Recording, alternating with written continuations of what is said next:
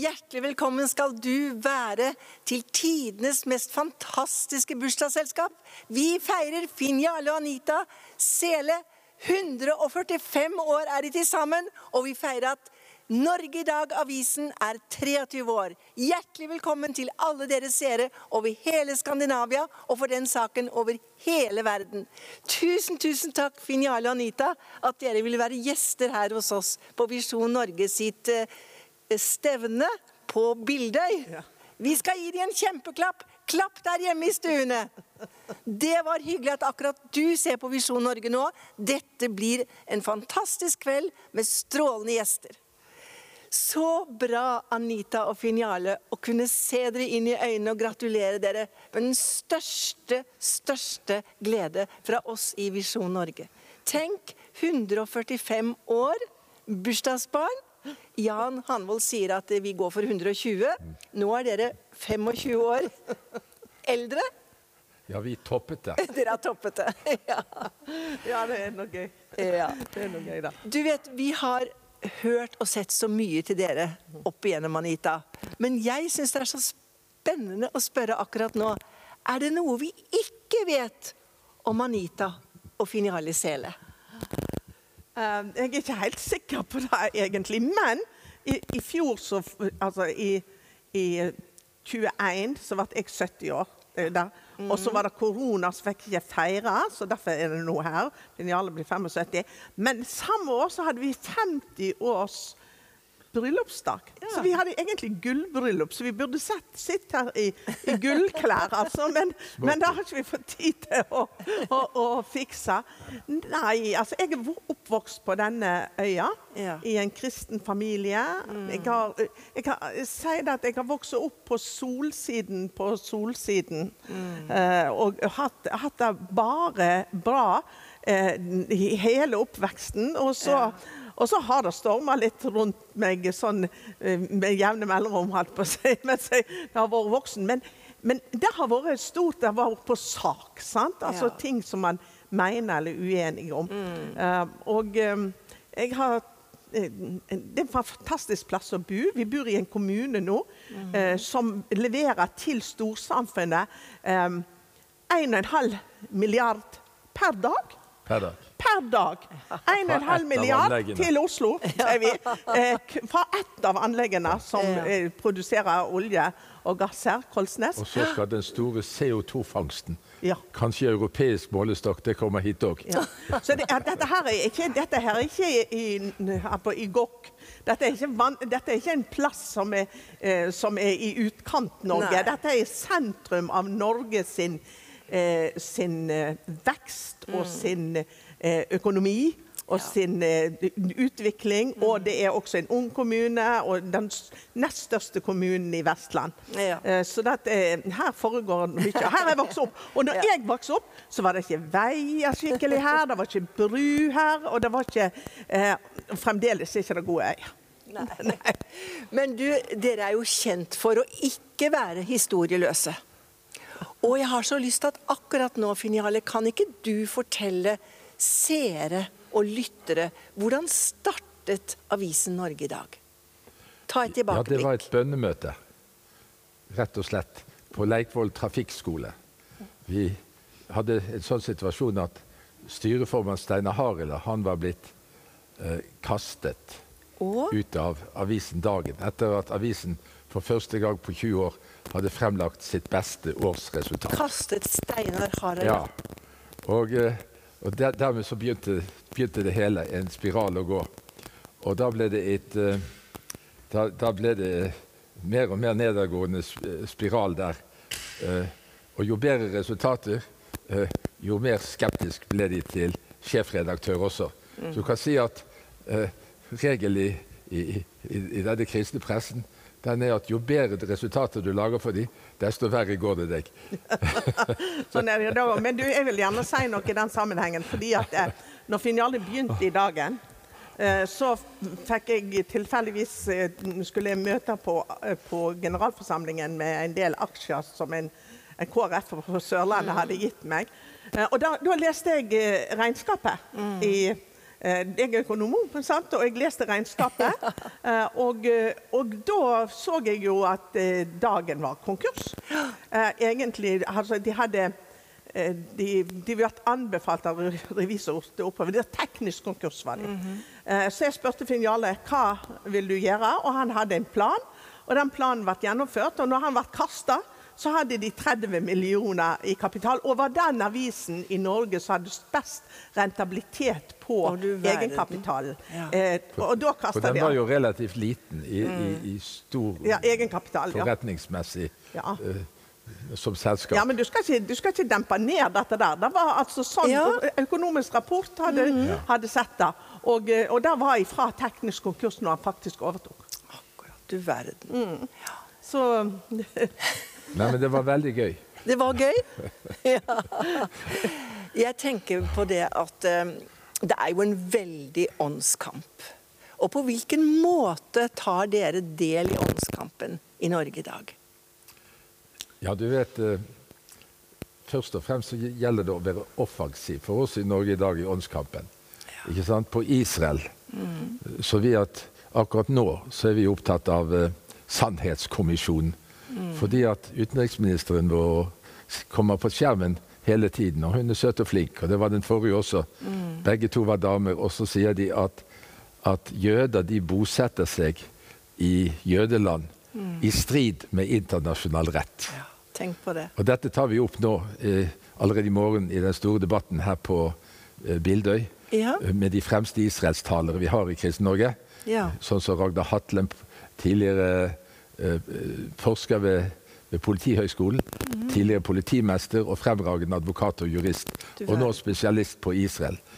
Og vi vil at denne sannhetskommisjonen, som vi kaller det, som de hadde i Sør-Afrika også for å finne ut av dette spørsmålet om hva som hadde skjedd der, og den skal gå som en stafettpinne herifra til Tromsø, til Trondheim, til Viken fylke, alle de stedene, altså fylke og byer, som vil boykotte Israel, fordi de er kommet i den vilfarelse at jødene, de bosetter seg i strid med internasjonal rett når de bor i jødeland.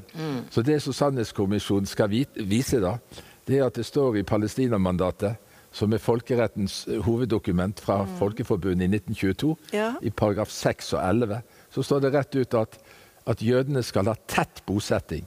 Så det er bosettinger som er folkeretten. Og da må utenriksministeren ta briller på. Og så tenker vi da at hvis det ikke noen vil stille i debatt, for vi har ofte hatt trøbbel med å få folk til å stille i vår Israels-debatter. Etter at Lysbakken var her, de sa ja med en gang. Og tidligere statsminister Kåre Willoch kom og satt akkurat her, og sa ja med en gang. Men siden så har de trukket seg mer og mer i alle år. Så nå når vi skal ha Sannhetskommisjonen, så har vi tenkt å avertere i et blad i Tromsø og blad der vi kommer med Sannhetskommisjonen etter motstandere, for vi skal jo ikke sitte her og snakke alene. Vi har så gode argumenter at noen skal få lov å motsi de. Og det skal vi komme tilbake til, men nå tror jeg har lyst til å sette over til Drammen. Du skjønner, vi skal gå over fjorder og fjell, over riksveier og hovedveier, og rett inn i studiet vårt i Drammen. Vær så god!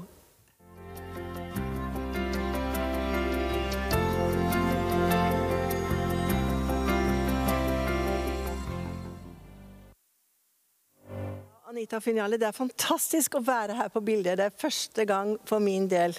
Jeg har så lyst til at dere skal, særlig du Anita, kan ikke du si litt om kjerneverdiene til Avisen Norge i dag?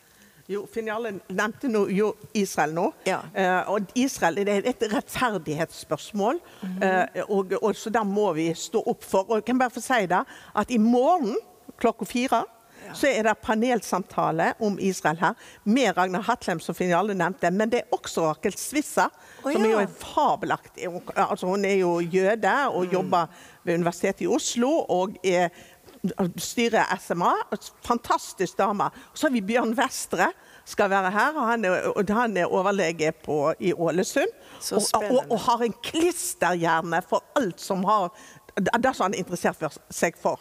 Og han interesserer seg for Israel. Og så har vi han Daniel Haddal, som jo også jøde, eller har jødisk opphav i alle fall, og kan hebraisk og alt dette. Og det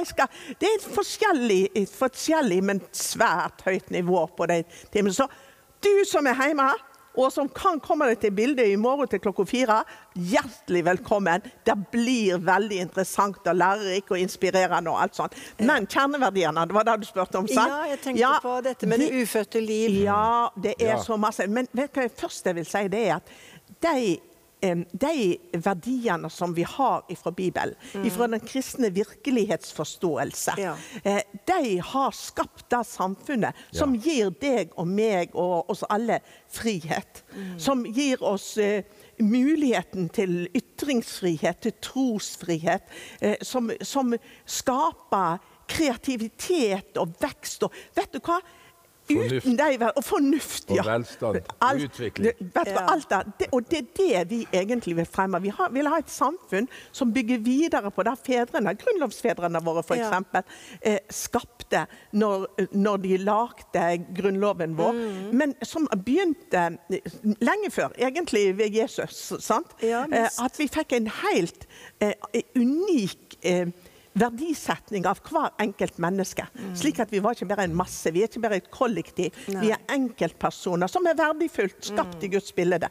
Og det gir grunnlaget for friheten i et samfunn. Og dette her, altså, det står da i Bibelen at hvis ikke Guds folk taler, så skal steinene langs veien tale. Og det så mange forskere, for eksempel Jordan Peterson, og Ronny Stark, og veldig mange forskere, Tom Holland, som for så vidt ikke engang har bekjent Kristus, men som ser og erkjenner at uten disse kjerneverdiene, som bibelske kjerneverdiene, så ville friheten forvitre, og så ville menneskerettene være vekke. Så ville ikke vi klare å opprettholde disse normene som holder samfunnet sammen, Vesten sammen. Men og normene, hva jo det da? Det ja til livet. Alle mennesker likevel. Fra konsepsjon til naturlig død. Da må vi kjempe for. Når man ser bort ifra det, så har man ødelagt mye. Det ekteskapet, at det mellom mann og kvinne, at det får barn, og at det fører samfunnet videre. Hvis vi ikke tar vare på grunncellen i samfunnet, så har vi ingen fremtid. Og det noe av det viktigste vi gjør. Så det mange sånne grunnleggende ting. Nå har jeg snakket lenge. Nei, du har ikke det, men jeg synes det så spennende med mannen din. For han satt her i stad og fortalte meg, han har fått en åpenbaring fra et skriftsted i Kongeboken som har litt med disse verdiene å gjøre. Kan ikke du si litt om dette vintre, du, Jarle? Ja, det var en i crewet til Visjon Norge. De kom og banket på vår dør i natt og manglet husrom. Og når jeg kom inn i stuen i dag tidlig, så satt der en flott mann der. Og han ga meg et ord fra første kongebok 4:25, som jeg vil lese, som beskriver hva som skjer når vi har disse fellesverdiene, og som ikke har skjedd noe annet sted. Altså disse ateistiske og agnostiske store forfatterne, som verdensberømte, Niall Ferguson ved Harvard, Tom Holland, den store forfatter av gresk og romersk og islamsk historie, og så videre, de sier alle at vi dyppet i kristne verdier. Og det må vi vite. Han sa det når han har skrevet sin siste bok, Dominion. Jeg agnostiker, men jeg satt og studerte alle verdienes gang gjennom historien. Så jeg det at de oppstod bare i kristendommen. Så da måtte jeg spørre meg selv, hva jeg for noe? Jeg en agnostiker. Jeg egentlig en kristen, sa han, med de verdiene som jeg har. Og her et fint ord som illustrerer hva som skjer når en har disse verdiene som kommer fra Guds ord, som egentlig himmelgitt. Fordi at det der Gud blir regnet med, sant? Abraham, Isaks og Jakobs Gud. Og der står det her om i første kongebok 4:25, hvordan det var når de hadde en rettferdig konge i Israel. Så står det sånn: Juda og Israel bodde trygt, hver mann under sitt vintre og under sitt fikentre, fra Dan og helt til Beersheba, alle Salomos dager. Altså hver mann Israel bodde trygt, hver mann under sitt vintre og sitt fikentre. Det betyr at det var satt en ring rundt noe. De hadde fått noe som var deres, så kollektive, så keisere, så konger, som alle makter som angrep, ikke kunne ta ifra dem. Og dette ble jo da grunnlaget for grunnloven vår. Når John Locke så under Eidsvollsfeiringen i 2014 ble kalt grunnlovens far, det var jo egentlig Paulus og Moses som de store grunnlovsfedre. Men John Locke var en kristen konservativ filosof, og 2 ganger fikk vi inn i grunnloven eiendomsretten, at den ikke måtte beskjæres. For hvis ikke du har noe som ditt, hvis kollektivet eller allmennviljen kan komme inn og gjøre krav på hva du enn har, hvis de skal styre din tanke og din tro, hvis det skal bli hatkriminalitet og si din mening som står i Bibelen, selv om du snakker om likekjønnede ekteskap og homofili, hvis du skal trues med fengsel på grunn av det, da har du ikke lenger det vintre og det fikentreet med en sirkel rundt der du bor trygt. Og da demokratiet og friheten og de vestlige velsignelser borte, og vi tilbake i det vi kom fra, en masse kulturer med kollektivisme og statsovergrep som vi kom ut av gjennom Jesus Kristus og kun gjennom han. Så det viktig med det vintreet og det fikentreet, at ingen får lov å begynne å ta plassen på der. Nei. Og kan jeg få lov til å si noe til det der? Fordi at det sånn at dette lærte jeg egentlig av Valje Svarstad Haugland sin far. Han sa noe til meg som beit seg fast i meg når jeg var helt ung. Og han hadde det fra Alexis de Tocqueville, som jeg blitt kjent med etterpå, da. Sant? Som filosof og skrev om staten. Men han sa det at ethvert samfunn som skal fungere, må ha noen normer som felles, som alle føler seg forpliktet på. De normene i vårt samfunn har vært de 10 bud, og de har vært gode. Og hvis disse normene blir svekket, at man ikke tror på dem, så må man ha strenge lover som alternativ. Og når lovene ikke blir fulgt, og det sånn mennesker så må man ha sterk kontroll.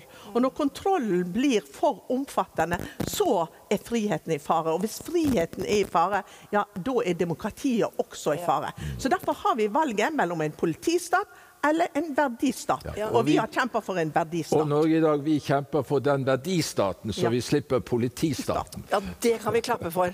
Ja, det gjør vi. Men nå det på tide å gå over fjorder og fjell og hovedveier og riksveier og rett inn i studio i Drammen.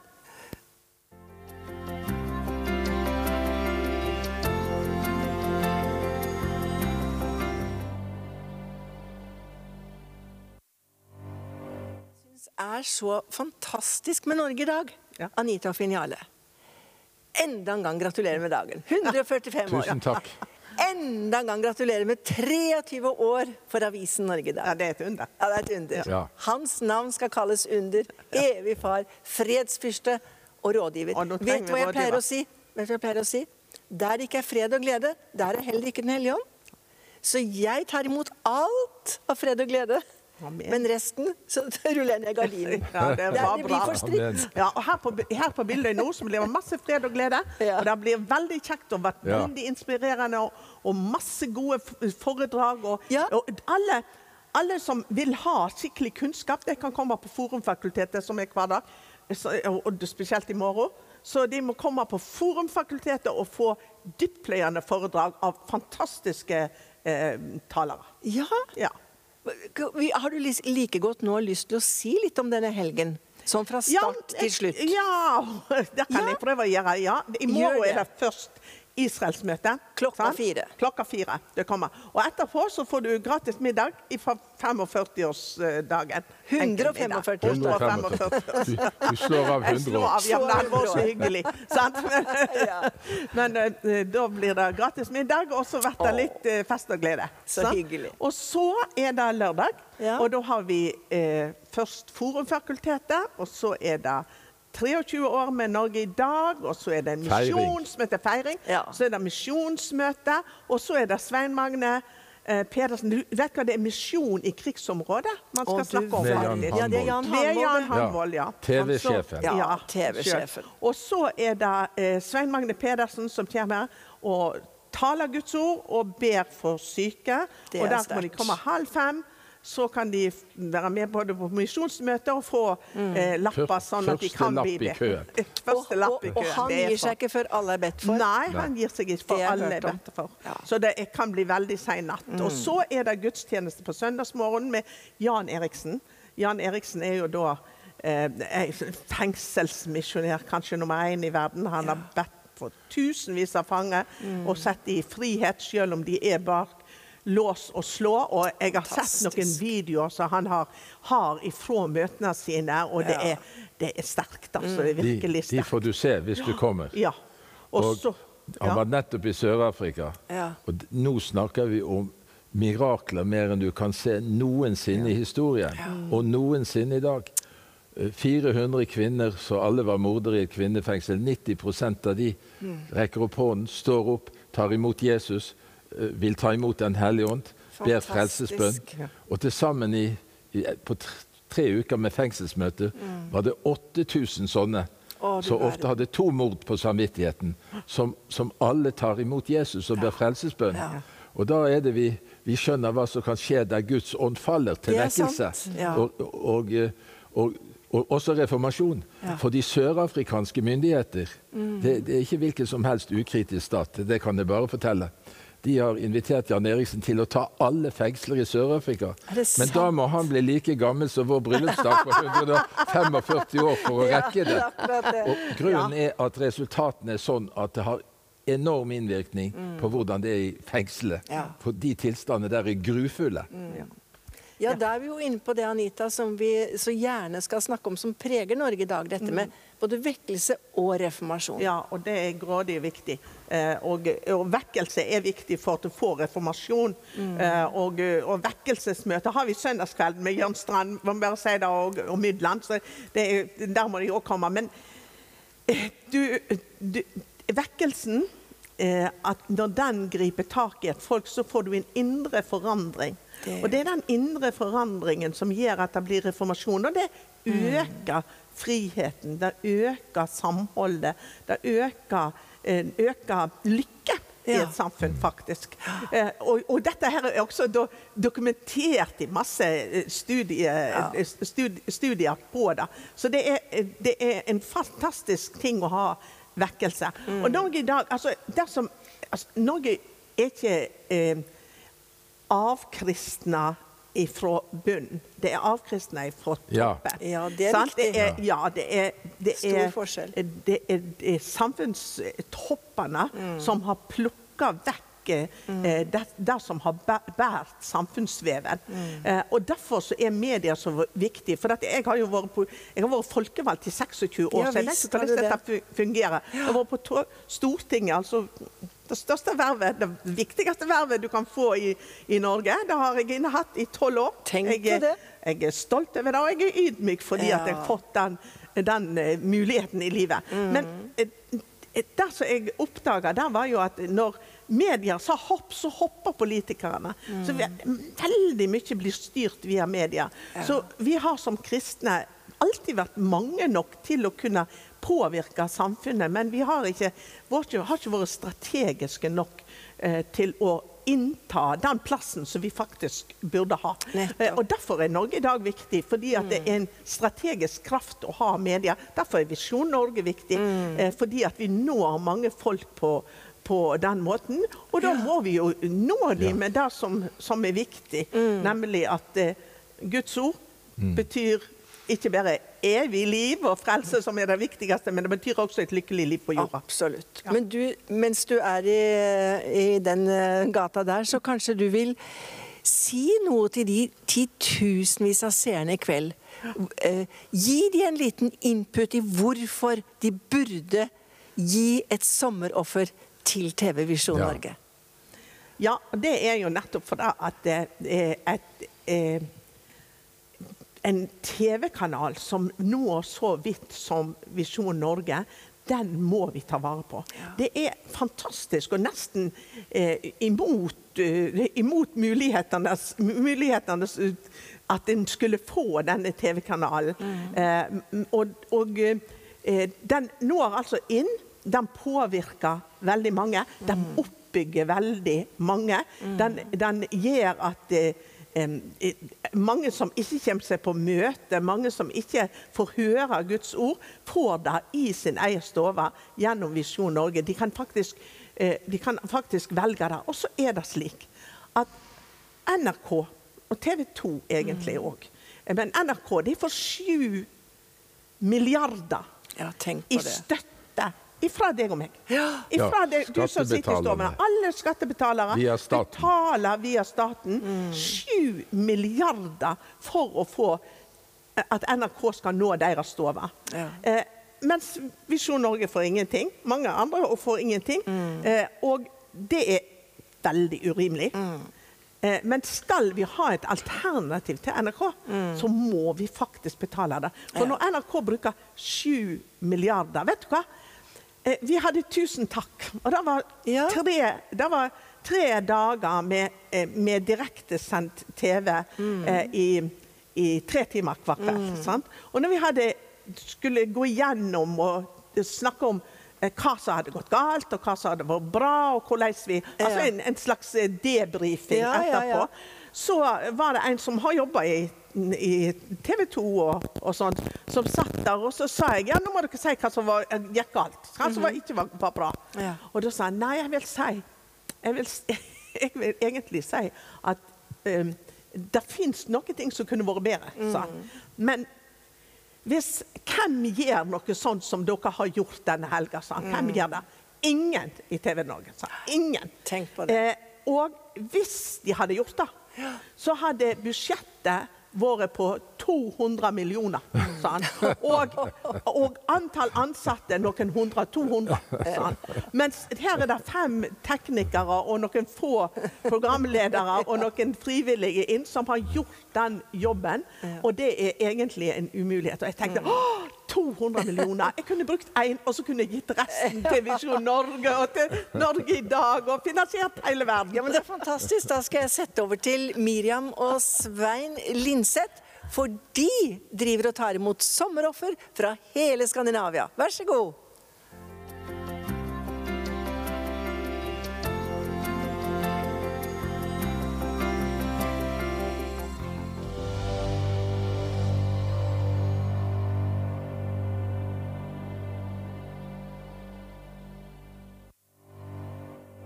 Stor stas å være tilbake her fra Bildøy.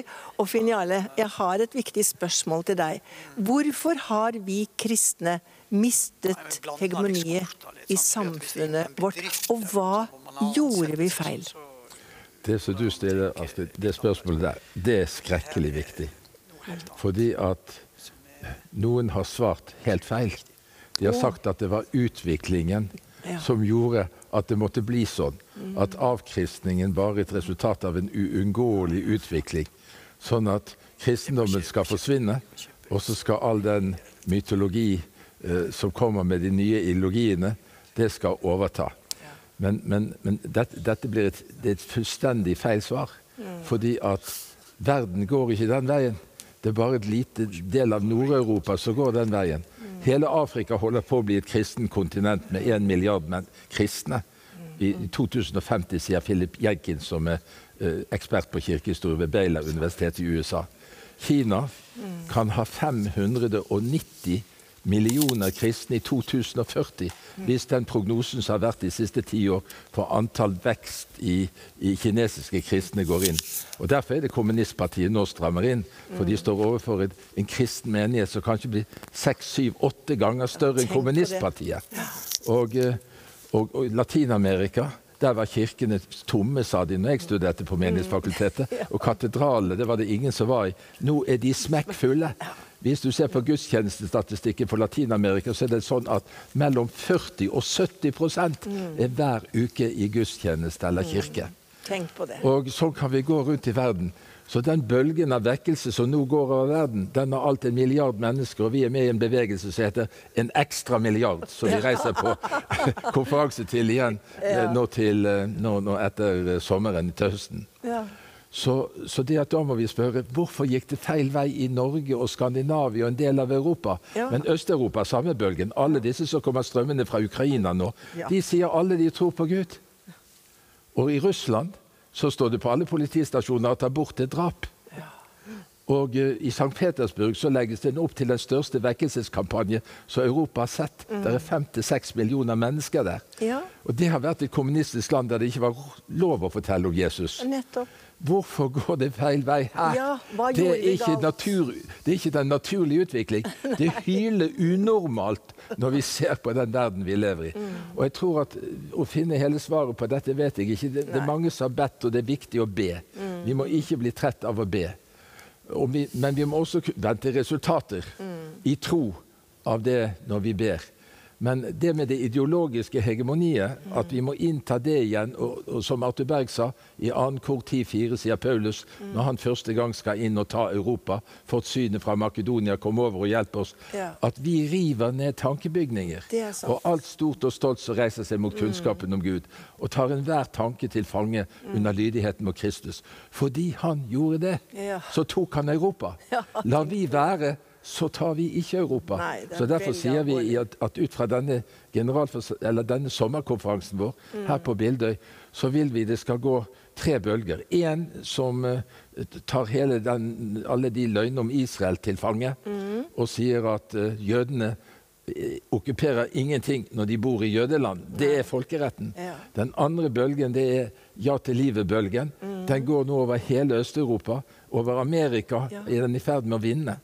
I Høyesterett, og du ser jo de skrekkoppslagene i Dagbladet og de andre avisene som oppdager at det kan snu i Amerika. Og det med kampen for barnet i mors liv, det viktig, og vi skal dele ut denne prisen til Ludvig Nessa. Ja til livet-prisen til Ludvig Nessa. Den bølgen vil vi sende utover Norge, og nå forberedes det 40 dager bønn og faste i Tyskland, i Nederland, i Bulgaria, i Spania, for livet. Og vi vil ha denne bølgen inn i Norge, og når vi går herifra, så det for oss styrke den bølgen som aldri før. Altså vi får inspirasjon her, men vi vil gi den inspirasjonen ut i Norge med møter fra nord til sør og øst til vest. Og så det vekkelse og reformasjon. Vi nødt å snakke om vekkelse. Altså alt det andre viktig, men det bare sånn stangfiske. Du får en ørret her og en laks der, og så en manet der. Men vi må ha not. Vi må snurpe not, og vi må tømme havet. Og da må vi ha vekkelse. Fantastisk! Så det at Jan Hanvold og Frank Søgaard, pastor i M40 i Oslo, undertegnede, vi skrev et brev til Billy Graham Association i Charlotte i North Carolina, og sa, kan dere sende talere til oss? Så fikk vi et underlig brev tilbake. Det brevet dere sendte, det har rørt oss veldig. For vi har kjent på det at Skandinavia og Vest-Europa, de trenger en vekkelse. Så vi tror det var et bønnesvar at dere sendte dette brevet til oss. Så det som vi nå går herifra med, det en plan om å tenne vekkelser over hele Norge med små og store predikanter. De største navn fra USA, og de minste fra Norge, sånn som meg. Og at vi ikke gir slipp på det, at vi må tilbake til fiske som duger i stort format. Det fantastisk flott. Garnet revner. Med det vi gjør i det små, men vi må også ha det store vekkelsesfremstøtet. Fantastisk. Ja, Anita, du skal få faktisk siste minuttene. Og det jeg vil spørre deg om, det var Heidi Baker sa en gang at den nordiske bruden sover. Hva tenker du om Norden og vekkelse? Ja, da sier jeg at nå må Nordens brud våkne. Nå må en våkne sånn at en tar vare på verdiene, at man neste generasjon også får det som vi har fått. Når vi har fått Jesus, når vi har fått Guds ord til oss, vi må sørge for at den vekkelsen som overalt i verden også kommer til Skandinavia. Og det viktig, og da Visjon Norge viktig, så støtt Visjon Norge, og støtt Norge. Amen. Og hva vil du og Finiale gjøre videre for at den åndskampen som vi står i, skal komme i Guds favør? Hva vil dere gjøre videre? Vi vil snakke sant, og vi vil nedrive disse tankebygninger. Lurt av læreboken heter en bok som viser hvor masse myter som smuglet inn i læreverkene våre, både i barneskolen og ungdomsskolen og sånn. Vi må redde ungdommen for sannheten. Ja. For dette, og så må vi huske på at sannheten, det Guds ord. Ene og alene Guds ord. Og så må vi stå sammen som kristne. Ja. Det må Og så må vi gjøre som Hans Nilsen Hauge sa. Vi må begynne å finansiere tiltakene våre. Ja. Hvis vi lar de alle sulte i hel, så får vi ikke resultater. Nei, det var en kjempefin setning. Tusen takk for at dere vil være gjestene her på dette programmet. Og jeg er så glad for å være her under denne storslagne feiringen. 145 år, dere to. Vi kan bare klappe i de titusener av hjem. Og også for Avisen Norge i dag, 23 år. Da tror jeg vi skal sette over til Svein og Miriam Lindseth i Drammen.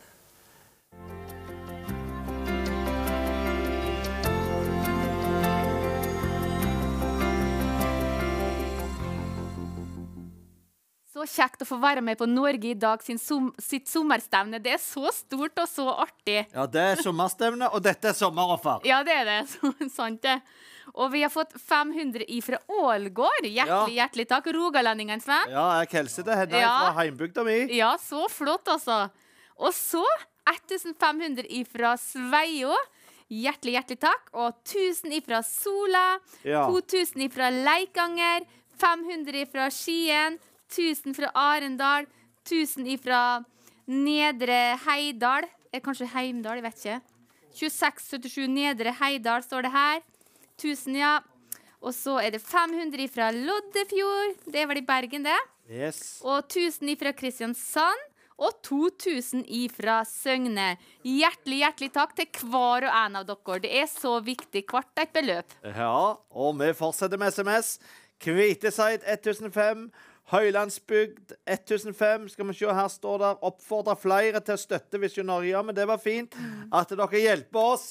Og de gir 1500 fra Øvrebø, og den siste så langt på SMS, Jondal 1005.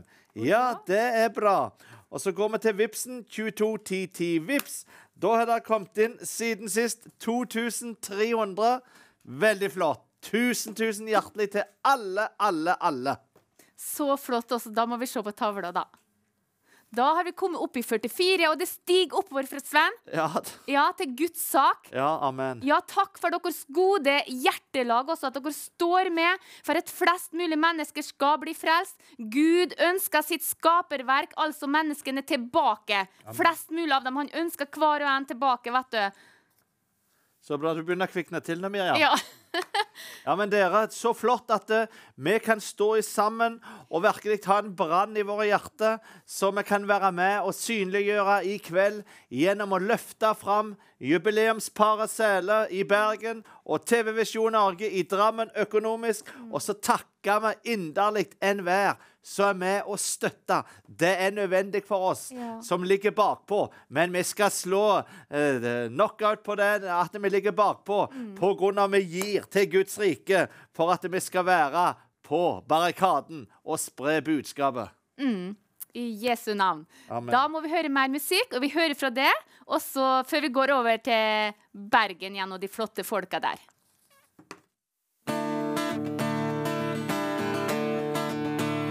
Fra de fjerneste kyster til de høyeste fjell skal Jesu navn bli opphøyet.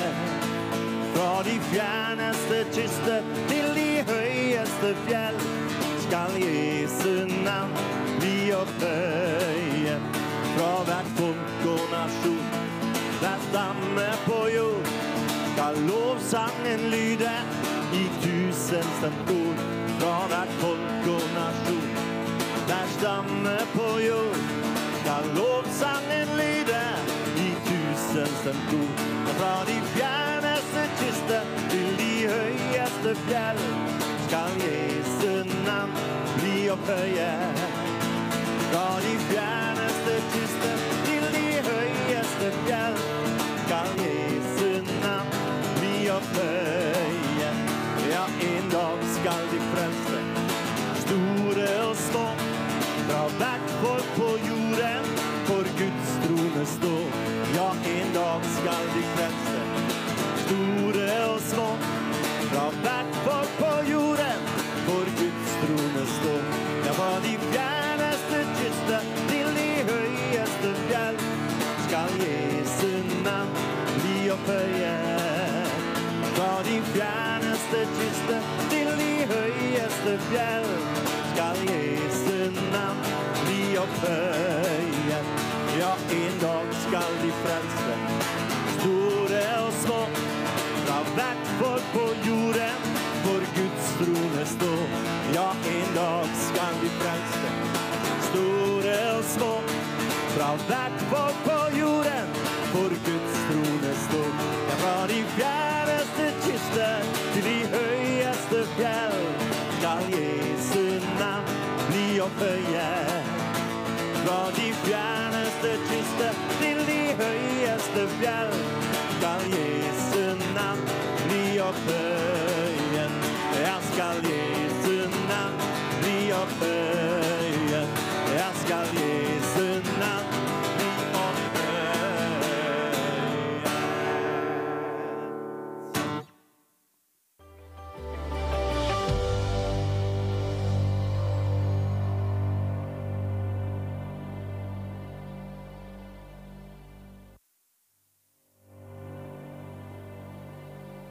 Ja, da er vi tilbake her på bildet, og enten du tror det eller ikke, så sitter jeg her nå med neste gjest. Han har vært politimester, han har vært forsker på Politihøgskolen, han er forfatter, advokat, og han er en av forkynnerne i IKAIs forkynnerteam. Ragnar Hatlem, tusen takk at du vil være gjesten min. Tusen takk for at jeg fikk komme. Ja, jeg har lenge ønsket å møte deg. Tusen. For det er så mange som har sagt at han må du få tak i, Astrid. Han brenner for Israel. Og da er det jo betimelig for meg å spørre, hva var det som vakte din interesse for Israel? Var det det åndelige perspektivet, eller var det det juridiske perspektivet? Ja, altså min inngangsport mot Israel var ikke det bibelske. Nei. Det var, du kan si jeg har en bakgrunn i politiet gjennom en del år, så jeg er vant til å etterforske, altså samle inn informasjon. Og du kan si jeg startet med det for en 10-12 år siden, og jeg så at det var veldig komplekst og vanskelig å forstå, men jeg tenkte at hvis jeg skal gjøre det her, så må jeg gjøre et grundig arbeid, så jeg gikk tilbake historisk sett i 2-3 tusen år, og studerte hele greiene, og det blir på en måte en innsamling av informasjon.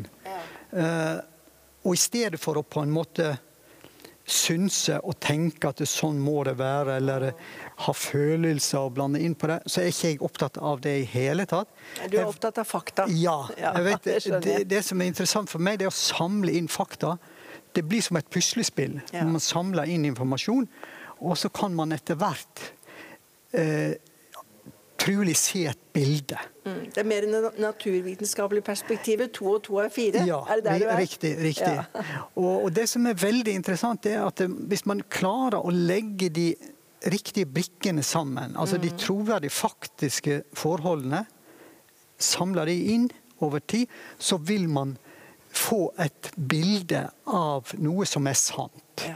Det er fakta, og det baserer seg på det. Og man kan da argumentere på en helt annen måte, selvfølgelig, enn det. Så det der har jeg holdt på med i en del år, og det har vært veldig spennende i forhold til Israel, fordi det som har gjort det veldig spennende for meg, det som jurist, det er jo at jeg har sett en voldsom urett, og den mediedekningen som er i Norge, den er dessverre veldig skeiv.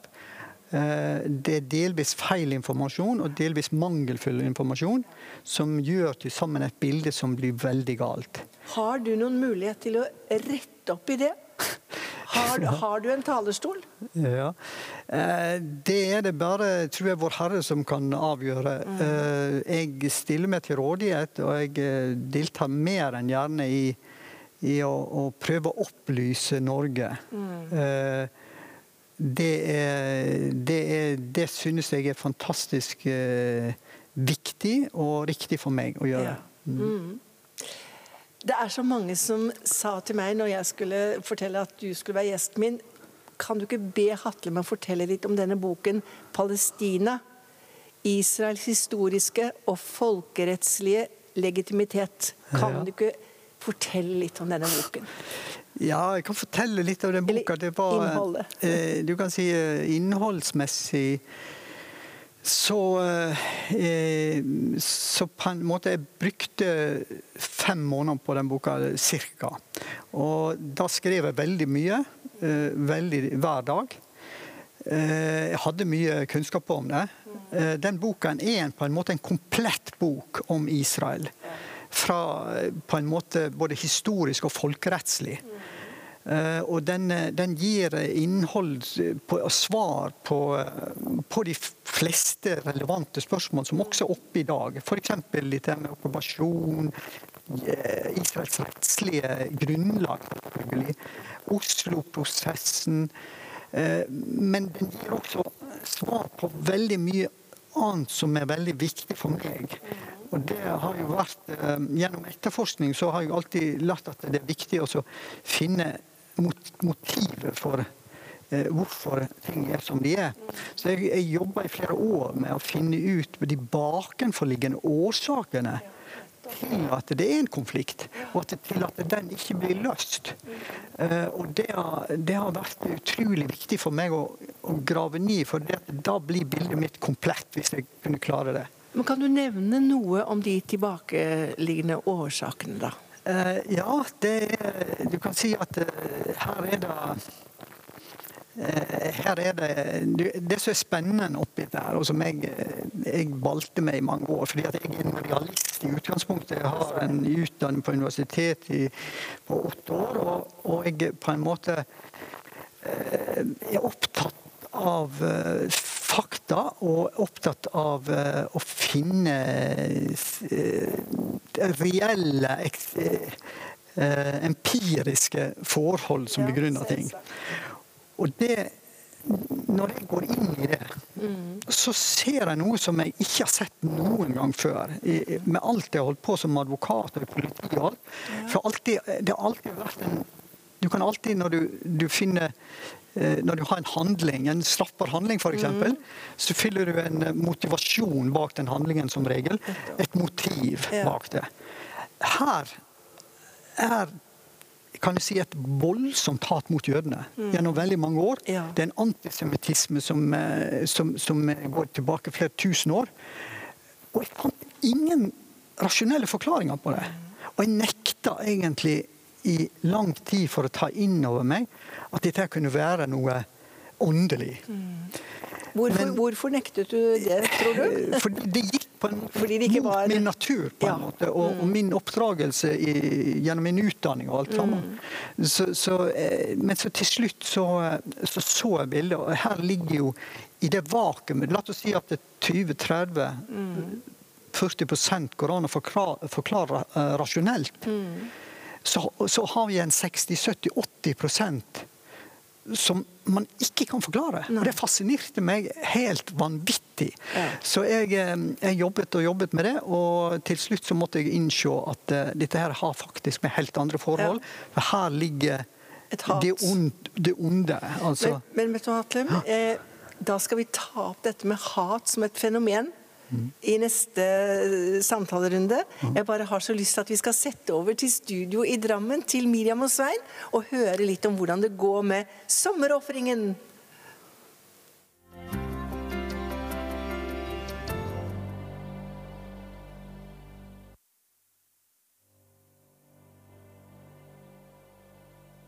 Akkurat du være helt ny her på denne sendingen, som jeg forteller at jeg sitter her med en fantastisk Israels venn.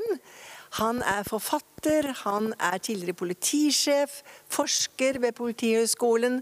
Han er en av talerne, eller en av forkynnerne, som reiser i IKAs forkynnerteam, og sikkert mye mer. Ragnar Hatlem. Det har vært så langt veldig interessant å snakke med deg, fordi at du er en forsker. Du har universitetsutdanning, og du er stadig inne på dette naturvitenskapelige perspektivet, hvor 2 og 2 er 4. Og du har en stor fascinasjon av dette med hat mot Israel som fenomen.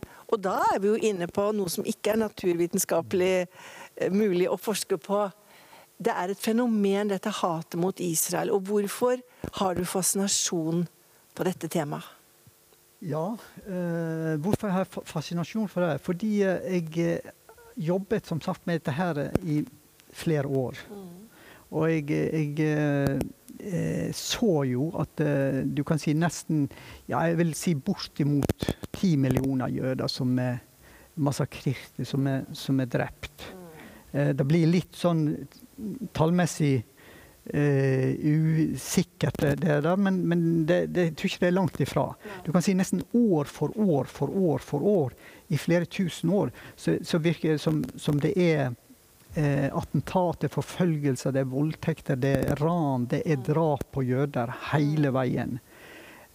Og det har fascinert meg mye, og spesielt fascinerer det meg på en måte at Norge og verden for øvrig, de lar seg lede og blinde, kan du si, til å se fakta, som på en måte ganske enkle, når det gjelder en del ting i alle fall.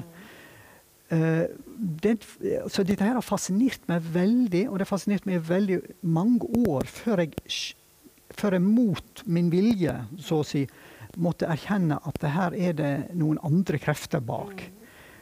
Og det kan du si, det bildet da så, og som på en måte jeg måtte erkjenne, det at du kan si allerede i oppstarten i første Mosebok 3:15, så gjør Gud en frelselse, en plan for etter syndefallet, for å redde verden. En frelsesplan, om man vil, sant? Og her det, i mitt bilde, så det der at vi får Satan inn, kan du si, som vil hindre Guds frelsesplan. Fordi jøden og Israel ligger midt i løypa for Guds frelsesplan. Og det selvfølgelig veldig fascinerende. Det ikke det jeg jobber med, men jeg måtte komme til den konklusjonen gjennom fakta. Gjennom den informasjonsinnhentingen som jeg gjorde gjennom flere år.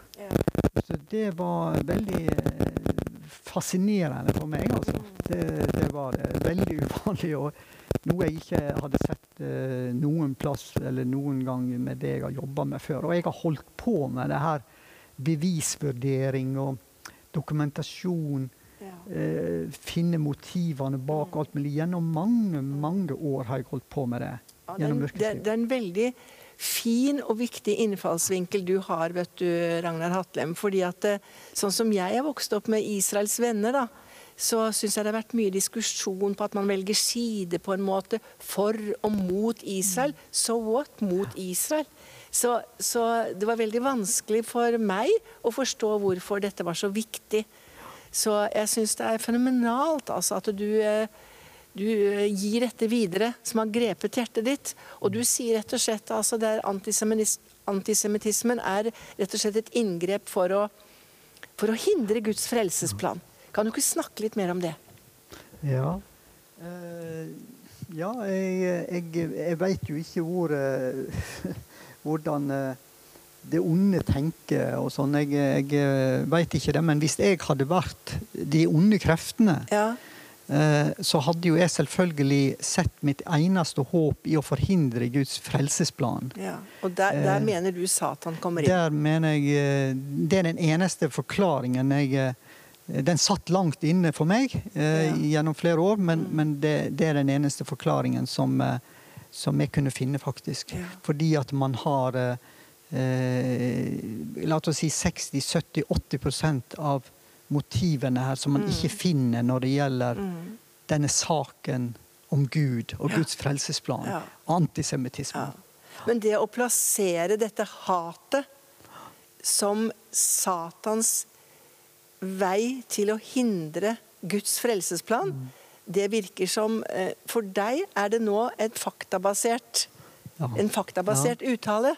Ja, det jo det som gjør det litt spesielt da, kan du si. Jeg har ikke hørt den innfallsvinkelen før, fordi at jeg konsentrerer meg om fakta og de folkerettslige tingene, men jeg kan finne Gud den veien, og det tror jeg kan være interessant for noen da. Ja.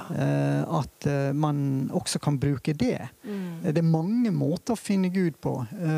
Og jeg har vært opptatt av slike faktiske forhold, slike i naturvitenskapen og alt mulig, så er det mye interessant her. Veldig mye interessant, så vi kunne snakke mange dager om. Men vi er jo vant til at i det naturvitenskapelige perspektivet så har ikke det fenomenologiske perspektivet så stor verdi. Og det blir jo veldig skakt. Ja, det er akkurat det at hvis du gjør det på min måte da, så på en måte kan du finne det faktisk talt. Du kan finne Gud og det onde også gjennom å bruke tid, dag og natt, gjennom mange år på å samle inn informasjon. Bibelen er jo selvfølgelig vanvittig viktig. Det er helt åpenbart, men det har ikke vært min greie. Det har ikke vært min innfallsvinkel på det. Men likevel så er konklusjonen din nå at hatet mot jødene stammer fra Satan, som prøver å hindre Guds frelsesverk. Det er sterke ord. Jeg bare gjentar det, for jeg kjenner at det er en sannhet som sies med autoritet. Fantastisk. Vi skal snakke litt mer sammen. Jeg tror vi skal ta trippen inn til Drammen. Du skjønner, vi driver med et sommeroffer for Visjon Norge. Vi synes det er så viktig at Visjon Norge får være på lufta. Så Miriam og Svein, vær så god!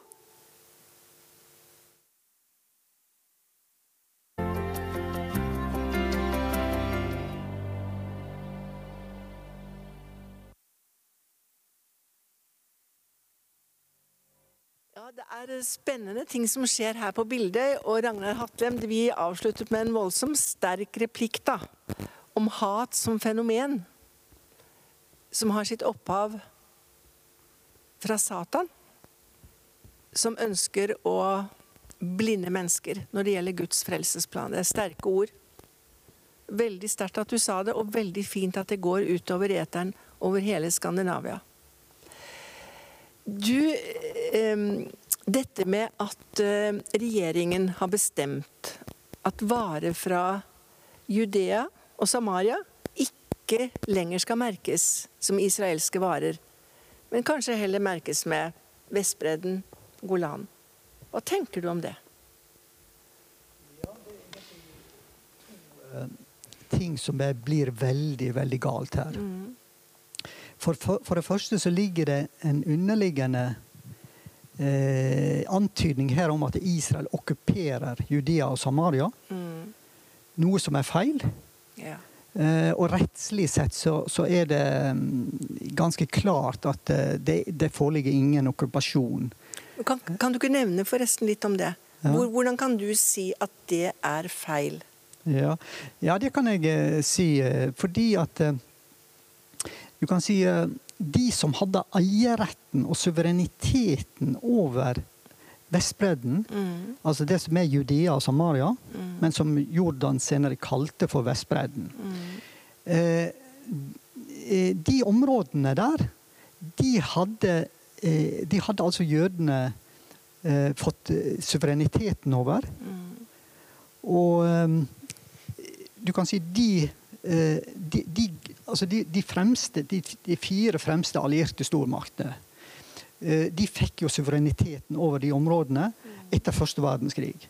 De inntok Judea og Samaria, og den britiske generalen Allenby, han gikk inn i Jerusalem den 11. desember i 1917. 1 måned og 1 uke etter Balfour-deklarasjonen, hvor den britiske regjeringen hadde lovet at de skulle støtte jødene og sionistene med hensyn til et hjem i Palestina. Og i Sanremo så ga de 4 fremste allierte stormaktene, altså Storbritannia, Italia, Frankrike og Japan, de ga da denne suvereniteten, denne eierretten til disse områdene, videre til jødene i april 1920. Sånn at det var et bindende vedtak som fant sted 24. og 25. april 1920. Akkurat som araberne da fikk områdene i Mesopotamia, det som senere skulle bli Irak, og de fikk områdene i Syria, som senere skulle bli Syria. Det som var minst kontroversielt, det var de palestinske områdene. Allerede 3. januar i 1919 så hadde araberne og jødene skrevet en egen avtale om å støtte hverandre. Ja, tenk på det. Så les boka, den som vil, så vil jeg finne den avtalen også. Hvor det står at de skal støtte hverandre og få den arabiske staten, altså de største områdene, Syria og Mesopotamia, og jødene skulle ha Palestina. Så det er rimelig klart. Mandatordningen ble også ordnet da. Etter første verdenskrig så var det 2 ting som gjaldt i den sammenhengen her. Det var at man skulle få slutt på kolonimaktene, kan du si. Man skulle gi områdene tilbake til urbefolkningene. Og jødene, de prosederte sin sak sammen med araberne i februar, henholdsvis, for den som er interessert, henholdsvis 6. og 27. februar i 1919. Og jødene prosederte selvfølgelig, la frem sine anmodninger til de 4 fremste allierte stormaktene om å få Palestina. Selvfølgelig araberne ba om å få Syria, Mesopotamia. Og i 24. og 25. april 1920 så traff de som hadde suvereniteten og eierretten til områdene, at araberne fikk innfri sine krav, og jødene fikk innfri sine krav. Det som er interessant også, det er jo at spørsmålet blir jo da, hvor ligger dette Palestina-greiene? Hvor er det? Ja, hvor er det? Og når ble det et fenomen? Ja, og det er fantastisk viktig for alle Israels venner å vite, fordi at det har noe med hva er palestiner og hva er Palestina. Så du kan si, jødene har jo lagt frem et kart når de ba om Palestina. Det kartet, det går på de 12 stammene. Og den britiske statsministeren David Lloyd George, han var veldig interessert i dette her. Fordi at jødene hadde bedt om anerkjennelse for sin tilknytning til Palestina. Så han gikk da og spurte en teologisk lærd mann som heter George Adam Smith, om han ville fortelle dem litt om hvor er de jødenes tilknytning sterkest når det gjelder Midtøsten. Så for å finne frem til grensene for Palestina, så gikk man og søkte om det, og man spurte George Adam Smith, og man fant ut da at man skulle ta med de områdene han hadde sagt at jødene hadde sterkest tilknytning til, gjennom patriarkene, dommerne, profetene, første og andre tempelperiodene. Og da fikk man frem det som kartet over Palestina-mandatet. Mandatet for Palestina. Så det er veldig viktig for å skjønne, fordi noen hevder jo i dag, kristne også, at jødene skulle ikke ha hele Palestina. Det er ganske fantastisk når man tar det resonemanget som er gjort nå. Ja, det er det. Det andre, etter første verdenskrig, som var viktig, det var at man opprettet mandatordningen. Og mandatordningen, hva er det? Jo, det er nettopp den ordningen med at du kan si, de urbefolkningene som skulle få områdene sine tilbake, de skulle bli hjulpet av ressurssterke stater, administrativt, økonomisk og politisk. Slik at de kunne klare å etablere institusjoner og alle krav til å opprette sine egne stater. Og jødene fikk jo den hjelpen fra 1920 til 1948, hvor de erklærte seg for selvstendig stat. Og da hadde de selvfølgelig rettighetene til de områdene som var igjen av mandatet den gangen. Sant? Så derfor er grensene for Israel, det er ingen okkupasjon, det er grensene for Israel den 15. mai 1948.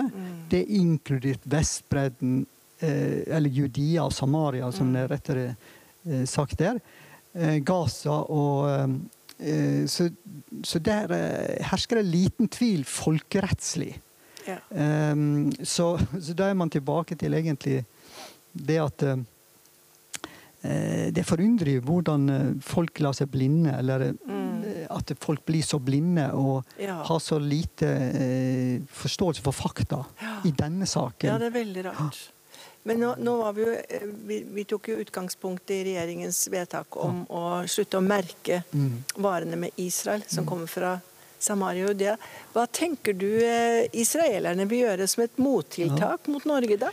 Ja, hvis jeg får avslutte først, du kan si det bygger altså på et feil grunnlag.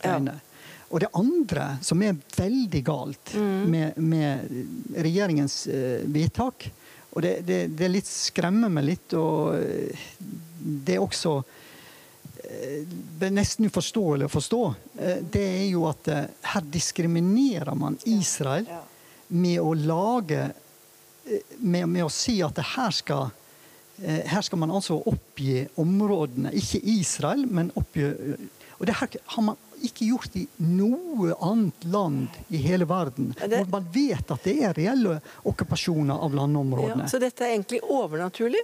Det helt utrolig. Det i alle fall ganske utrolig. Ja, det altså at man utrolig. velger ut Israel som det eneste landet som man ønsker å diskriminere. Og ikke alle de andre, som man kunne nevne sikkert 10-20-30 stykker av. Så det fascinerende, men samtidig litt skremmende kanskje. Men dette om du tror israelerne vil gjøre noe mottiltak, tror du det? Det blir jo litt å spekulere, men en helt adekvat måte å reagere for Israel, det jo selvfølgelig å tone ned samarbeidet med Norge. Ja. Jeg vet at det allerede skapt veldig reaksjoner internt i Israel. Det den ene måten, altså at man nedtoner samarbeidet med Norge. Den andre måten man kunne tenke seg at de ville reagere på, det jo at de rett og slett begynner å merke norske varer. Med for eksempel at Norge det landet som diskriminerer Israel. Ja. Det hadde vel vært helt på sin plass å gjøre, egentlig. Absolutt. Det kan skje, men det blir som sagt å spekulere. Ja, det klart det. Du også opptatt av den bakenforliggende årsaken til konflikten mellom araberne og israelerne. Det litt interessant om du kan si litt om. Du kan si, det som jeg kommer til å si nå, det kommer ikke til å overraske mange, men det som fakta det at den konflikten her har i realiteten ikke noe med landområder å gjøre. Alle snakker om okkupasjon og alt det der, men i realiteten har det ikke i både Hamas sitt charter og i PLO sitt charter står det egentlig ganske klart at det hele Israel man mener. I logoen til palestinsk islamsk jihad til PLO eller Hamas, så kart av hele Norge inn i logoen. Det dreier seg om, det brukte jeg faktisk flere år på å skjønne og forstå. Men når jeg først forstod det, så var det veldig innlysende egentlig. Det dreier seg om kan du si, de vestlige kristne demokratiske verdiene, sånn som altså ytringsfrihet, likestilling mellom mann og kvinne, homofiles rettigheter om man vil, menneskerettigheter, og ikke minst menneskeverd. Du kan si det her araberne og muslimene, de ikke dumme. De vet veldig godt at for de verdiene der innpass midt mellom i den muslimske verden, slik som Israel så vil det i realiteten være en stor trussel mot islam. Og kanskje være drepen for islam. For i dag har man en situasjon hvor internett begynner å fungere. Og du kan si folken i de muslimske verden, de begynner å kikke på at det finnes en moderne verden utenfor islam. Ja, tenk på det. Og vi islam, sant? Sånn at de begynner å gjøre opprør mot sine egne, de ser at dette her funker ikke lenger. Det flere og flere som blir ateister. Noen blir også kristne. Fordi at de ser IS. De ser hvor utrolig 95% kanskje, cirka, av alle offer for muslimsk terror i Midtøsten er muslimer. Ja, tenk på det.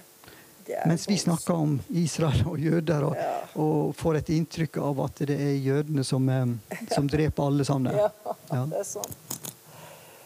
Jeg vil takke deg veldig for at du var gjesten min her. Avslutningsvis så vil jeg bare gjerne spørre deg om, synes du det er en oppvåkning når du er ute og reiser med IKAI? Synes du det er en Unnskyld, jeg mistet mikrofonen min. Synes du det er en oppvåkning når du er ute og reiser med Israel, når det gjelder at folk mer forstår at det sitter en jøde på tronen, det er en jøde som kommer tilbake og henter Kristi brud? Altså, frelsen kommer fra jødene. Synes du det begynner å skje en oppvåkning? Eller hva tenker du? Jeg tenker det at hvis vi skal komme noen vei i vellinga, så må vi konsentrere oss kanskje enda mer om fakta og de rettslige tingene. Det er den måten vi kanskje kan bli bedre på. Men jeg ser jo at de som er interessert i Israel i dag, de blir flere og flere, og det er en gryende oppvåkning kanskje, men det er også en veldig lang vei å gå. Lang vei å gå. Ja, men jeg er så glad, jeg er så heldig at jeg ser at min bok også kan være et redskap i så måte. Ja. Så det er en del krefter, og jeg er mye rundt forbi, og har den glede av å på en måte opplyse folk, og jeg har også foredratt for den israelske ambassaden, og det var en stor glede for meg. Så, ja. Men du, Ragnar Hattlem, takk for at du kom som gjest, og så gleder jeg meg stort over at du skal være en av deltakerne på debatten i morgen 4:00. Tusen takk. Og med det så vil jeg gjerne gå over fjord og fjell og riksveier og hovedveier og inn til studiet vårt i Mjøndalen.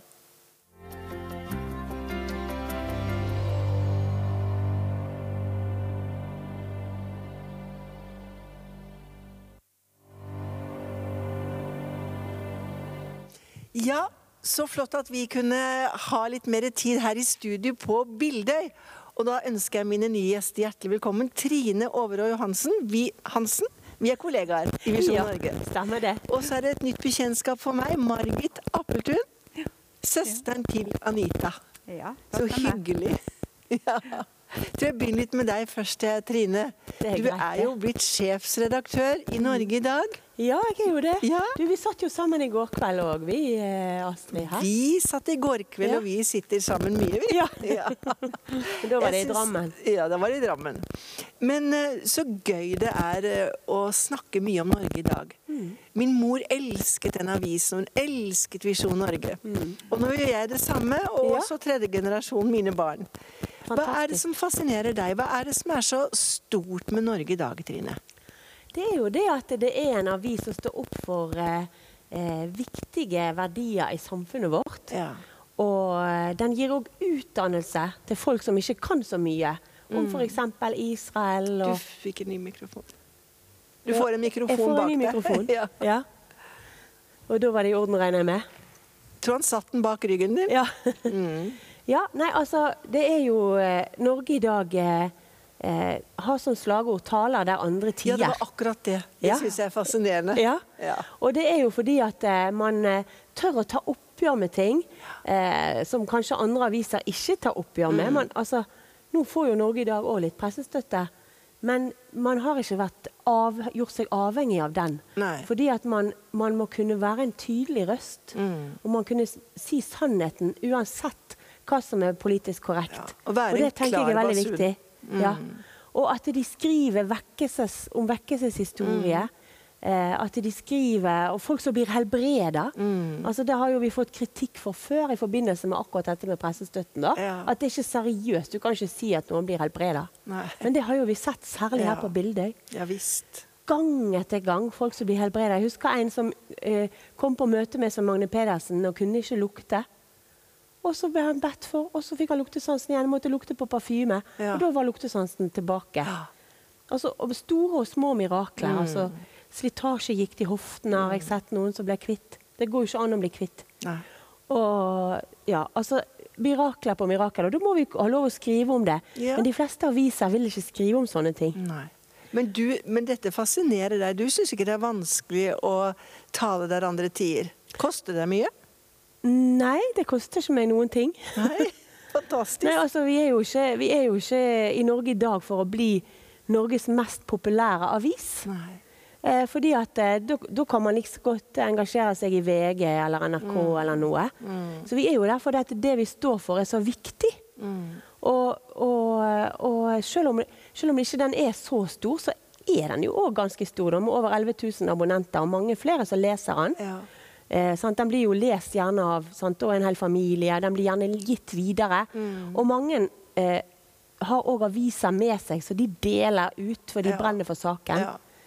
Og det er jo dette her, og det er ikke bare en sånn kristen avis, det er ikke bare vitnesbyrd, selv om det er masse av det også, så er det jo også dette med samfunnsreformasjon. Ja, visst, et mangfold. For du vet at hvis det kommer vekkelse inn i en nasjon, hvis det da stopper på bedehuset, så får ikke det innvirkning i samfunnet. Så Norge i dag er viktig for å prege landet med de kristne verdiene. Ja. Alt ifra politikk til lovverk, til samfunnsliv, til tenketanker. Altså, altså, det er mange som har lært hvordan man kan tenke. Man har lært hvordan samfunnet er bygget på de kristne verdiene. Og det er den åndskampen. Og det kan fort gå tapt hvis vi bare har det der overfladiske. Hvis vi er kun på det åndelige og ikke klarer å tenke intellektuelt. Da. Så derfor så det er også viktig med Norge i dag. Ja, visst er det det. Og særlig da lederne til Finiale Sele, som er veldig mye dybde. Ja. Som mange har lært veldig masse av. Ja, det er helt klart. Og så vi har alt fra det helt lette til det mer tunge. Sant? Og Israel er jo en sånn hjertesak for Norge i dag. Ja. Så vi elsker jo Israel. Ja. Er det ikke fantastisk å si det høyt på eteren? Ja. Vi elsker Israel. Ja, vi gjør det. Ja. Det sitter en jøde på tronen. Frelsen kommer fra jødene. Ja. Og en dag skal han komme på skyen. Jøden Jesus Kristus. Vil du være med han til himmelen? Halleluja, jeg elsker å si det. Du, Margit Apeltun, du har jo vært medgründer, du, i Norge i dag for 23 år siden, når avisen startet. Dette visste ikke jeg. Det stemmer. Ja. Ja da, det var jo også en strid da, som fødte Norge i dag. Og det var akkurat dette med åndskampen og til å stå opp for sannheten i en tid som er ikke blitt bedre, dessverre. Men, og så var det at når Finiale gikk ut av dagen, og så gikk jeg med han. Jeg var desksjef i dagen. Var du det? Ja, jeg hadde vært nyhetsleder, desksjef og bilagssjef i dagen. Og så, men jeg valgte å gå med, fordi at det var et mer spennende prosjekt. Og så kalte de meg ut da. Og så da var det jo et risikoprosjekt. Vi satt og tenkte, vi vet jo ikke hvordan dette går, og alle dømte det nord og ned. Men vi setter vår lit til Gud. Ja. Vi fikk tro for at vi prøver det for brist eller bedre. Ja. Og det bar. Så det har du ikke angret på? Nei, det har jeg ikke. Nei. Og det har vært masse kamper, for det var jo et stort prosjekt å gå i gang med, og det var jo masse med teknisk og problemer alle veier. Men vi kom igjennom hver gang, og vi ba mye til Gud fordi at det var problemer, og da ber du. Og det er jo kanskje, ja, det er kanskje sånne ting at akkurat i prøvelser, så ber du mer, og da kommer vi Da skjer det gjennom mer. på en annen måte. Så det kanskje Gud lar det tillate det for at vi skal be mer og komme mer inn i samfunnet med Gud og følge mer hans retningslinje. Så bra. Dere vet jo begge to at det foregår nå på Visjon Norge en kampanje om vi ber alle seere om å være med og bidra med et sommeroffer. Hvorfor syns du det er så viktig, Trine, at folk der ute gir et offer nå før sommeren til Visjon Norge? Ja, altså Visjon Norge er jo en kjempeviktig kanal. Den er også veldig viktig for Norge i dag. Det er det som gjør at Norge i dag lyktes i så stor grad. Det er fordi den drahjelpen med Visjon Norge. Så uten Visjon Norge så mister jo vi mye av salt og kraft som går ut, Guds ord som går ut til nasjonen 24 timer i døgnet. Så dette her det er jo livsviktig for vår overlevelse som en kristen nasjon. Og for at de kristne verdiene skal gå videre til neste generasjon og ikke gå tapt. Det er sant. For nå har vi jo veldig lite av Guds ord på Stortinget. Vi har veldig lite av Guds ord i de verslige mediene og på NRK, som egentlig har plikt til å ivareta den kristne arven. Så den jobben er det Visjon Norge som gjør. Og til NRK så er vi tvinget over skatteseddelen til å subsidiere de.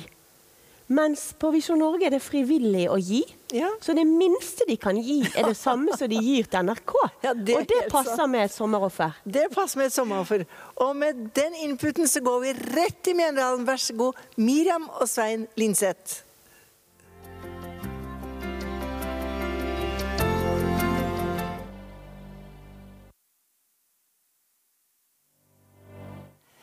Ja, Margit Appeltun, jeg synes det er koselig å si hele navnet ditt. Du reiste jo til Israel i kibbutz når du var ung jente alene, og du har vært voldsomt engasjert i Israel i mange, mange år. Hva er det som gjør at du brenner for Israel? Jeg fikk vel Israel egentlig inn med morsmelka da, for foreldrene mine var veldig opptatt av at Israel var gjenfødt som stat. Og at det var et tegn i tiden, og at det var profetordet sier om det, og at det ble materialisert i virkelig, at det ikke var bare en sånn idé. Og så reiste jeg veldig tidlig ut og ville til Israel, og var på kibbutz og hadde veldig interessant da, og ble jo kjent med landet på en spesiell måte. Og så har jeg jo, det er liksom sånn at Gud har lagt det i min vei. Så at jeg har både jobbet med Israel, og jobbet direkte med jødene, og jobbet med den kristne ambassaden, og med ulike Israels organisasjoner. Og på en måte så er det nesten som at det har landet på min pult. og jeg elsker det jo, for jeg elsker Israel. Jeg elsker Jesus, men jeg elsker Israel også. Og jeg var i Norge Israelforeningen i lag med Arthur Berg og Marie Berg i hin tid, for lang tid tilbake. og på en måte så hengte han en sånn mantel på meg, at du skal ta det videre. Så og det har det blitt, og det har vært en glede. Det er det. Og i Norge i dag og i journalistikken, altså i kristen journalistikk, så har jo Israel vært veldig aktuelt. Det skjer jo noe hele tiden, så det er alltid noe å skrive om. Så nei, det er en velsignelse å kunne gjøre. Tror du ikke det er en sterk sammenheng mellom det å elske Jesus og elske Israel og hans folk? Ja, jeg synes det er helt innlysende. For det står jo om Israel, og alle løftene som står der i Bibelen. Og Jesus er jo jødenes konge. Og han kommer tilbake til Jerusalem. Det er ikke til Oslo eller Bergen. Vi kunne jo tenke at Bergen var aktuell kandidat. Men, for det er jo 7 fjell rundt og sånn, men det er de 7 fjell i Jerusalem. Det er der han kommer. Det er der han kommer. Ja, fantastisk. Trine, du har også et sterkt Israels engasjement. Ja, det har liksom bare blitt mer og mer og mer, sant? Jeg har jo egentlig lært veldig masse av hun her, jeg da. For hun var jo mye stødigere enn meg når jeg begynte å skjønne at dette med Israel er veldig viktig da. Når var det du begynte å skjønne det? Nei, altså det har liksom kommet gradvis for meg. Altså etter at jeg ble frelst, så har det liksom kommet, eller jeg ble mer aktiv kristen. Du ble mer aktiv Så har det kommet mer og mer og mer. Og så har jeg tenkt, først så tenkte jeg at det hadde vært gøy å reise til Israel, og så ble det ikke det da. Men jeg kunne ikke så mye, sant? Og så har jeg lært mer og mer. Ja. Og så var det jo en stund, meg og hun lagde jo et radioprogram som gikk på Radio Bølgen, som pinseradio her. Så var jeg redaktør for den radioen. Ja. Og da ble jeg nødt til å være med og lage det programmet. Så tenkte jeg, men jeg er ikke så god på Israel at jeg kan undervise andre. Nei. Men så hun bare, ja, men du må gjøre det, for det blir din rolle. Ja. Og så lagde vi egentlig ganske kjekke Israel-program hver uke. Du verden. Og så har det har bare blitt mer og mer forskjellige ting da. Så nå har jeg ikke vært så mange ganger i Israel. Jeg har vært 6 ganger. Det er ganske mange da. Ja, ikke sammenlignet med veldig mange Israel-venner da. Men jeg synes at det er et fantastisk land, og det egentlig så oppdager du noe nytt hver gang du er der. Ja. Og det er et så lite land, men det er så mangfoldig, og det er så rikt, både åndelig og det gjelder natur, og når det gjelder historie, og dette med pluralisme, det er så mange kulturer. Altså det er verdens mest fascinerende land. Hvis jeg kan velge ett land å reise på ferie til, så er det Israel. Ja, like måte.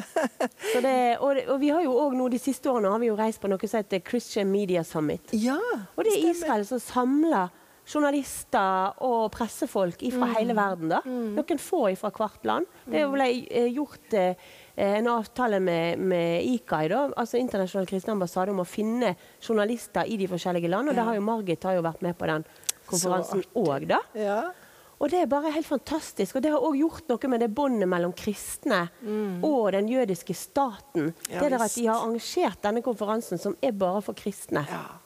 Og nå har jo det vært korona, så det er noe av det verste, synes jeg, at jeg ikke fikk reise på den konferansen i Israel, men nå skal vi dit igjen i desember da. Nå skal du dit igjen. Ja. Så var jo jeg med Steinar Harila også nylig, 14 dager i Israel denne våren, og det var fantastisk. Det var første gangen etter korona, og han har jo de herlige Israel-turene. Ja. Og denne gangen var vi var jo oppe i nord, i Genesaretsjøen og alt det der, og så var vi i Jerusalem, vi var med Dødehavet, og så var vi var i ørken og så tabernaklet. Det er første gang jeg har sett det. Og altså det var en opplevelse med både bad og sol og alle de sterke bibelske stedene som vi besøkte da. Så det var jo fantastisk. Ja. I Israel får du alt. Det får du alt. Ferien og sommeren som vi trenger her nå. Ja. Og så får du jo historien, og så får du bibelhistorien, og så får du et moderne mirakel, og profetiene som oppfylles framfor våre øyne. Ja. Så det er et veldig spennende land. Ja. Tiden går fort, og jeg har så lyst, Trine, at du avslutningsvis må si litt om denne konflikten som vi alle dessverre leser om og hører om, som er nå i Norge i dag. Ja. Kan du ikke si litt om det, og så oppfordre alle kristne i nasjonen vår til å be? Ja. Altså, det kom jo som et sjokk på meg at det kunne være kamp om Norge i dag. For det var liksom, det kom ut av en kamp fra dagen. Så det var mange som tror jeg ikke kunne forestilt seg at noe lignende kunne skje i Norge i dag. Så det har jo vært et sjokk, og det har vært en tøff tid, tror jeg, for alle. Men kanskje mest av alt for de som har gründet avisen da, Anita og Finn Jarle. Så de har jo hatt veldig tøft. Og veldig travelt. Det blir mye ekstraarbeid, altså. Så man går på en måte litt i gjørme da, sant? Man skal drive avisen og gjøre alt det, og så får man alt dette her tunge. Ja. I tillegg da, men så merker vi jo det, sant? Vi får jo masse meldinger fra folk som ber for oss, og folk som støtter, og folk som bryr seg om Norge i dag. Og nå har det blitt litt mer kjent hva konflikten går i, da er det litt lettere å snakke om det, lettere for folk å ta kontakt. Ja. Men det som jeg vil si, det er jo det at vi håper jo at dette ikke fører til noe som blir negativt over tid, men at det er bare en fase man må gjennom. Man har jo det sånn i sitt eget liv også. Det går ikke alltid på skinne. Nei. Plutselig så opplever man noe som er veldig vanskelig, utfordrende, men ofte så kommer man videre, og man kan ha et godt liv videre likevel. Og sånn opplever vi det nå med Norge i dag. Vi håper at vi kommer oss videre, at vi kan gå videre sammen, at det ikke blir en stor splittelse. Ja. Og vi håper, så vi må bare be om Guds beskyttelse gjennom dette. Så det vil jeg bare oppfordre alle som ser på til å være med og be for situasjonen. Kjempefint, Trine og Margit. Tusen takk for at dere var gjester her fra Bildøy. Vi setter over nå til Drammen og hører om det skjer noen store ting med sommerofferet.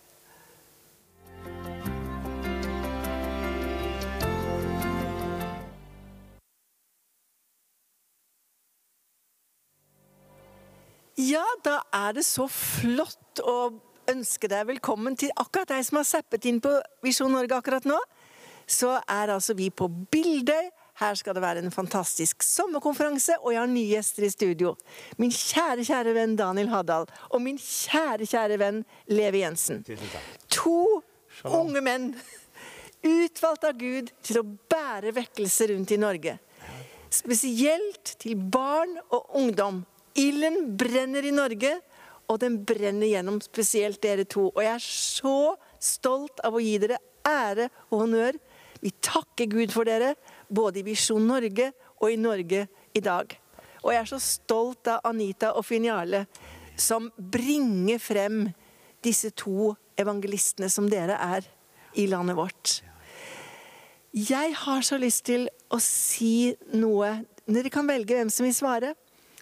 Men det ble så tydelig for meg at i kveld så er det noen som ser på Visjon Norge, som er som en fugl med brukket vinge, som ikke lenger klarer å fly.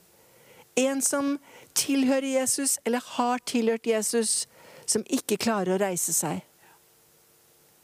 Hva vil dere si til disse? Når du sier det, så kommer jeg til å tenke på det som står i Johannes 5, da han lå ved Betesda-dammen. Han har ligget der i 38 år. Og han lå ikke der alene, det var flere som var nede, kanskje bruket vinger som du snakker om. Årsaken til at de lå der, for at de ventet på at vannet skal bli rørt opp. Og da det vi gjør nå, vi venter på den vekkelsen, at engelen, altså Guds kraft, skal røre opp oss og vannet, så at det blir en åndelig atmosfære, nettopp at Herren kan gripe tak i de med brukkende vinger, som du sier. Så det er den tiden vi står i nå, at det skal skje, altså. Halleluja. Så fantastisk. Og Daniel, hva er det som brenner i hjertet ditt? Hva er det som ligger helt øverst i hjertet ditt å si til alle våre seere og lyttere i kveld? Ja, det går lyst til å si til deg som ser på, at Gud elsker deg. Han ser deg. Og om du har trådt feil, så kan du komme til han og få helhet, legedom og styrke. Når Jesus ble testet, og det var en kvinne som ble grepet i hor, så kom de og skulle steine henne i Israel, i Jerusalem. Og så sa Jesus at den av dere som er uten synd, han kastet den første stein. Og så for de en etter en. Og så sa Jesus til den kvinnen som fortjente å dø, så sa han til henne, hvor er de som fordømmer deg? De er ikke her. Så sa han, jeg dømmer deg ikke, jeg fordømmer deg ikke. Gå videre, men synd ikke mer. Og jeg bare kjenner det, Astrid. Jeg vil bare si til seerne der ute at Jesus ser deg, du er verdifull, han har en plan for livet, han har dødd for deg på korset, han har bært all synd, all skam. Livet er kort, livet er en ut, vi kommer alle til å dø en dag, og derfor er det så viktig å dø i troa på Jesus. For salig er de som dør i troa på vår Herre. Amen. Og så vet du det, Levi, at det sitter masse mennesker og ser på TV nå, eller hører på DAB-radio, eller ser på et eller annet nettbrett, som absolutt så gjerne ville bli frelst i kveld. Men de vet ikke hvordan, og jeg vil spørre deg om du kort kan lede disse menneskene til Jesus, og be en bønn om frelse, så de kan være med og henge seg på den bønnen din. Ja, det veldig sterkt. Jesus den eneste veien til evigheten, og han strekker nå ut sin naglende hånd og for å røre ditt liv, for å ta av byrdene og alt den forbannelse som Satan har lagt på oss. Du vet at han tok all forbannelse på korset, sånn at du skal slippe å ha det. Så vær så snill og be etter meg nå, og så si sånn: kjære Jesus, jeg en synder. Kjære Jesus, jeg en synder. Kan du tilgi meg alle mine synder, Jesus? Kan du tilgi meg alle mine synder, Jesus? Vask meg rein med ditt blod. Vask meg rein med ditt blod. Takk, Jesus, du døde for korset for meg. Takk, Jesus, du døde på korset for meg. Og sto opp igjen fra de døde. Og sto opp igjen fra de døde. Flytt inn i mitt hjerte, Jesus. Flytt inn i mitt hjerte, Jesus. Forandre mitt liv helt. Forandre mitt liv helt. Hellige ånd. Hellige ånd. Flytt inn i mitt hjerte. Flytt inn i mitt hjerte. Og lede meg nærmere Jesus. Og led meg nærmere Jesus. Takk, himmelske far. Takk, himmelske far. Nå jeg frelst. Nå jeg frelst. Amen. Og det ved tro, at du talte ved troen, og så ved munnen bekjenner du, og ved hjertet tror du, og da du frelst. Amen. Og du har tilgitt. Tenk på det. Som et nyfødt barn har ingen fortid. Nei. Og det har heller ikke du som tok imot Jesus i dag. Amen. Er ikke det fint? Det har kastet i glemselen hav. De har fått en ny start. Ja. Amen. Ja. Sitte på pappas fang og bare kose seg med Herren. Ja. En ny tid. Halleluja. Halleluja. Ja. Og Daniel, du reiser over hele landet med evangeliet om Jesus. Du ber med masse mennesker til frelse. Du ber for syke mennesker som blir helbredet i gatene. Og du, sammen med Levi Jensen, dere driver i samme bransje, men dere driver også litt på hver deres steder. Daniel, Jesus virkelig sprell levende? Wow, for et godt spørsmål. Han så levende. Han så levende. Han rører ved mennesker der vi går. Han setter de bundne i frihet. Han berører folk. Og det rører hjertet mitt så mye når jeg får lov å be for folk, og ungdommer som vil bli bedt for. Vi får lov å be for dem, legge hendene på de der de har vondt, og be om helbredelse. Det å se at de tar imot Jesus, at de velger Jesus, og se eldre folk også som velger Jesus, voksne mennesker, og se Jesus som helbred, og sette folk fri. Og jeg fikk nylig være med å be for en del mennesker som satt fast innvendig og hadde så store sår i hjertet. Og så kom Jesus og satte dem i frihet. Ja. Frihet fra angst, frihet fra indre smerter, til å virkelig stråle ut det livet de ment til å leve. Så jeg vil si at Jesus fantastisk, og han levende. Og så at dersom du søker med hele ditt hjerte, så skal du finne han. Det nøkkelen. Og da skal du få lov å forløse Guds helbredende legedom til enhver som syk i kropp og sjel nå, Daniel. Vær så god. Til deg som ser på akkurat nå, så Gud, han virkelig. TV, nettbrettet, telefon, live, det en kontaktpunkt her, hvor du kan ta imot gjennom kamera Guds velsignelse. Legg hånda di der du har vondt, så skal vi be for deg for helbredelse. Himmelske far, jeg ber om legedom for den som ser på ditt mektige navn. Jeg ber om helbredelse nå. Jeg ber at du skal røre ved personen, Herre. Helbred, Jesus, de som ser på fra angina, Herre, fra depresjon, fra astma, fra hjerteflimmer, fra lav puls, fra vondt i hodet, hodepine, blindhet, hørselskade, tinnitus.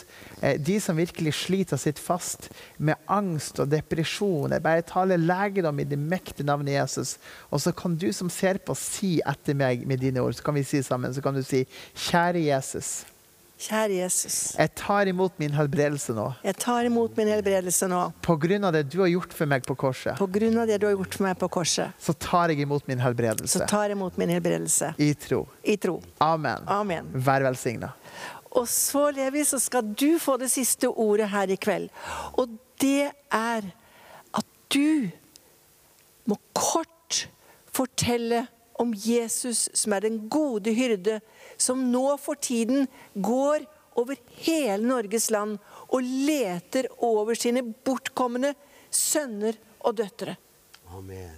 Det virkelig tida for det. Du vet at han forlot de 99 fårene og oppsøkte nettopp deg, den som bortkommen. Halleluja. Du skjønner at i verden så har vi djevelen som en løgner og prøver å forføre oss. Men vi står nå for døren for en kjempevekkelse også som skjer nå. Det vil bare Herre skal utgyte sin ånd over all kjør, står det. Og det skjer altså. Nå kan jeg få lov til å si det, at her i Bergen så ble det fra januar til påske 2000 frelst, halleluja, og etter påske og frem til nå så har jeg vært i Innland, og der ble 1600 frelst. Så vi oppe i 3600 som har tatt imot Jesus, og all ære til Herren. Og det her rører, altså ungdommer, de vil da røre mor og far og tante og onkel og bestefar og bestemor. Så det blir en røre, og jeg opplever det også at jeg ser foreldre har jo kommet da på skolebesøk og tatt imot Jesus. Det jo store ting. Lærere har tatt imot Jesus. Så det en stor bølge nå som skjer, at det vil flippe landet rundt, og det blir en skikkelig frelse.